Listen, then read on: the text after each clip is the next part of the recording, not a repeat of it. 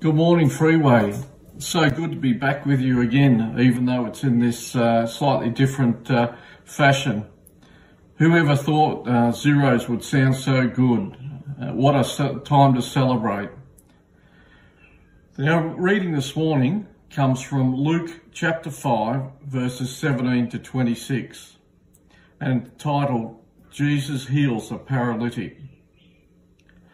On one of those days, as he was teaching, Pharisees and teachers of the law were sitting there, who had come from every village of Galilee and Judea and from Jerusalem. And the power of the Lord was with him to heal. And behold, some men were bringing on a bed a man who was paralyzed, and they were seeking to bring him in and lay him before Jesus.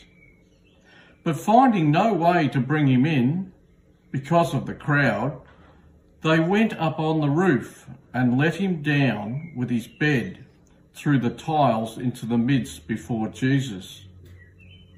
And when he saw their faith, he said, "Man, your sins are forgiven you." And the scribes and the Pharisees began to question, saying, "Who is this who speaks blasphemies? Who can forgive sins but God alone?"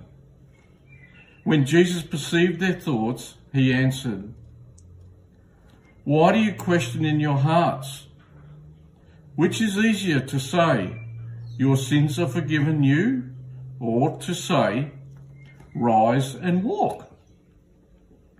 But that you may know that the Son of Man has authority on earth to forgive sins," he said to the man who was paralyzed, "I say to you, rise, pick up your bed and go home."